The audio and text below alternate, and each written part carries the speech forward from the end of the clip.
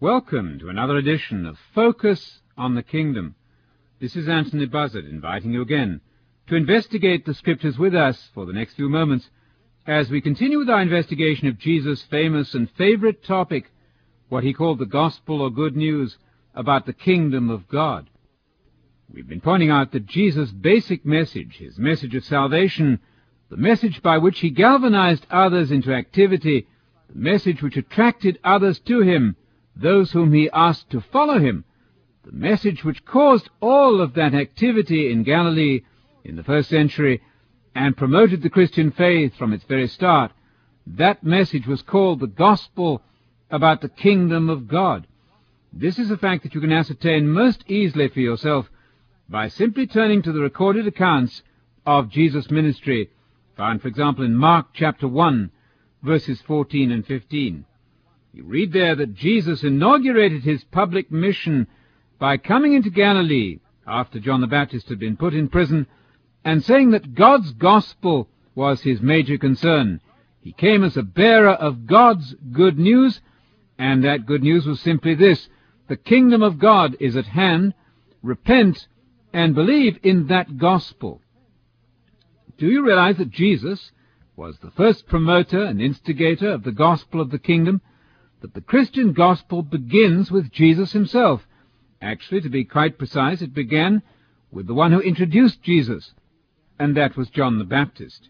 If you'll turn to Matthew chapter 3 and verse 2, you'll see that John the Baptist inaugurated his mission with exactly the same message as Jesus brought, namely that the kingdom of heaven was at hand, and that everyone is to repent in view of that stupendous good news about the coming of the kingdom of heaven in the future.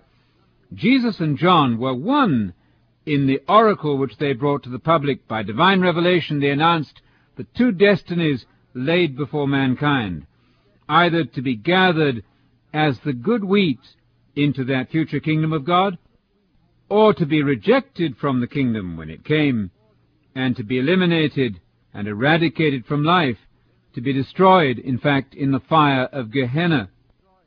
Now, that simple proposition that John the Baptist and Jesus laid out before their audiences the possibility of two destinies, living forever or being destroyed, can be demonstrated quite easily from Matthew chapter 3. In Matthew chapter 3, verse 1, we read this: Now in those days John the Baptist came heralding or preaching in the wilderness of Judea. That was an area, of course, just west of the north part of the Dead Sea. And John the Baptist's message was as follows: Repent, for the kingdom of heaven is at hand. We were pointing out last time that the kingdom of heaven was not a nebulous idea at all. No herald comes to make a public announcement knowing that he's going to confuse his audience. The kingdom of heaven was well known as a term of magnificent importance and interest to the people in Judea in the first century, in first century Palestine. The kingdom of heaven idea was derived from the message of the prophets of Israel, who had constantly announced that God was going to intervene to set up his kingdom in replacement of all the wicked kingdoms of mankind. You'll find that in Daniel 2, verse 44, where the God of heaven is going to cause his kingdom to supersede all present nation-states. Daniel 2 and verse 44. And, of course, the whole of the context of that chapter should be read carefully. Now, in Daniel 7:27, we find the same kingdom mentioned, and it's going to be under the whole heaven, and it's going to be in the hands of Messiah, the Son of Man, and the saints. The saints of the Most High are given a dominion there, or a kingdom, in Daniel 7, verse 27, which is going to last forever. That, naturally enough, is the kingdom of heaven. If the God of heaven sets up a kingdom, Daniel 2:44, then that's called the kingdom of heaven. I hasten to point out that it's not a kingdom in heaven. It's a kingdom provided by heaven, coming from heaven, and having the authority of heaven to back it. And that kingdom is going to do away with all present man-made kingdoms, and it will last forever. Now, John the Baptist came announcing the near approach, or the arrival in the future, of that kingdom of heaven.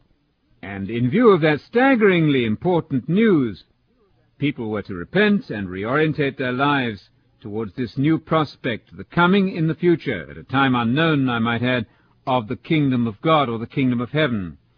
Now, further information is given about that kingdom of heaven event by John the Baptist in verse 7 of Matthew 3. When John the Baptist saw many of the Pharisees and Sadducees coming in response to his call for baptism, he said to them, "You brood of vipers, who warned you to flee from the wrath to come?" So the announcement of the kingdom of heaven in verse 2 involves the coming of the future wrath of God, and he urged them therefore to change their lifestyles, to do a complete U-turn in thinking and conduct in order to be acceptable in the kingdom when it came. John went on to urge this repentance in the most uncompromising terms possible. In verse 10 he said, "The axe is already laid at the root of the trees. Every tree, therefore, that does not bear good fruit is cut down and thrown into the fire. As for me, I, John the Baptist, baptize you with water for repentance, but he who is coming after me," and he's referring there to Jesus, of course, "is mightier than I, and I'm not fit to remove his sandals. He will baptize you with Holy Spirit and fire." And John then goes on to lay before the people a choice of two destinies.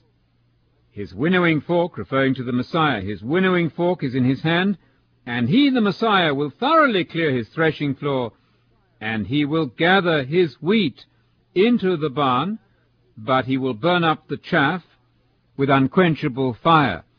Ultimate annihilation and destruction is promised to the wicked, and a successful entrance as wheat into the barn of the kingdom of God is guaranteed to those who follow John's and Jesus' instructions, who repent and turn around and live the rest of their lives in the service of God and in pursuit of the kingdom of God. Remember that Jesus himself later said in Matthew 6:33, "Seek first the kingdom of God and all of its righteousness, and all these other things, the necessities of life and so on, will be added to you." And so the challenge set before the people by the gospel of Jesus Christ, the gospel as it fell from the lips of Jesus Christ, is utterly clear. The kingdom of heaven is coming. Get ready for the kingdom. It's like a gold medal at the end of the race. We must embark upon the race now. We must run the race successfully, and if we do, under the grace of God, we will be acceptable in the kingdom of God when it comes. That's the simple scheme laid out here at the beginning of the New Testament, and that's the messianic scheme which in fact underlies the entirety of the New Testament and in fact the whole of the Bible. The rest of the New Testament is simply commentary on this issue and challenge of making it into the kingdom, of being granted admittance into the kingdom when it comes at the return of Jesus Christ, which of course still lies in the future to us. That's why this message is timeless and important. The same gospel message challenges us every time these words of Jesus are read aloud. The living Word of God is still with us, recorded in the pages of the Bible, and the invitation to successful entrance into the kingdom of God when Christ returns is now laid before each one of us in every generation. Let us now ask the question, what is it that Jesus is inviting us to with his gospel of the kingdom message? Well, he's setting before us the opportunity of becoming a co-ruler in that future kingdom of God. The promise of Jesus to his followers is not to play a harp on a cloud in some super-celestial region. It's to rule with him in the kingdom on the earth when Jesus returns. Now, one of the most important passages describing that future rule of Christ is the passage in Revelation 20 dealing with what's called the millennium. Millennium simply means 1,000 years. It's a period of time in which Jesus and the saints will govern the world in a new world order of peace and prosperity. In order to get the context of this famous passage in Revelation 20, verses 1 to 6, we should briefly comment on the 19th chapter of Revelation, beginning where we find the Word of God appearing. Jesus, of course, is the Word of God as being the full expression of the will of his Father who is God. In that sense, then, Jesus manifests the very mind and power of God himself. Now, as Jesus appears in this scene in Revelation 19, it is said that he's going to smite the nations and rule them with a rod of iron. And then we see the beast, that final oppressing tyrant, that epitome of Satan's activity, ranged against the Messiah as he appears. In verse 19 of Revelation 19, we read that the beast and the kings of the earth and their armies assembled to make war against Messiah, the one sitting upon the horse, and against his army. And the beast was seized, and with him the false prophet who performed the signs in his presence, by which he deceived those who had received the mark of the beast, and those who worshipped the image. And these two, that's to say, the beast and the false prophet, were thrown alive into the lake of fire which burns with brimstone. And following this mighty event of the arrival of Jesus in power and glory to destroy his enemies and set up his kingdom, we have the millennial passage described in Revelation 20. Now, the very fact that that millennial passage follows the description of the arrival of Jesus in power and glory should tell us that the millennium is something lying in the future. The millennium does not precede the coming of Christ. It follows the coming of Christ. That's why the doctrine of premillennialism, a daunting term perhaps and difficult to pronounce, should not frighten us into not studying these issues. Premillennialism simply declares that Jesus has to return pre or before the millennium in order to establish the millennium. Premillennialism means before the millennium. That's to say, Christ is going to come back before the millennium, showing, of course, that the millennium cannot be synonymous with life now, in the present age.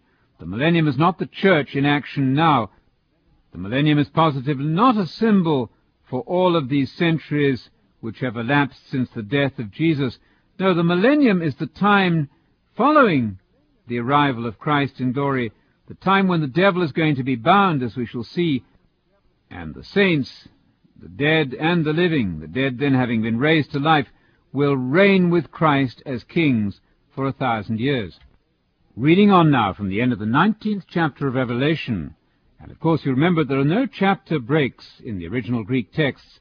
It's very misleading to suppose that there's a huge gap or a huge change of subject as between 19:21 and the first verse of chapter 20 of Revelation.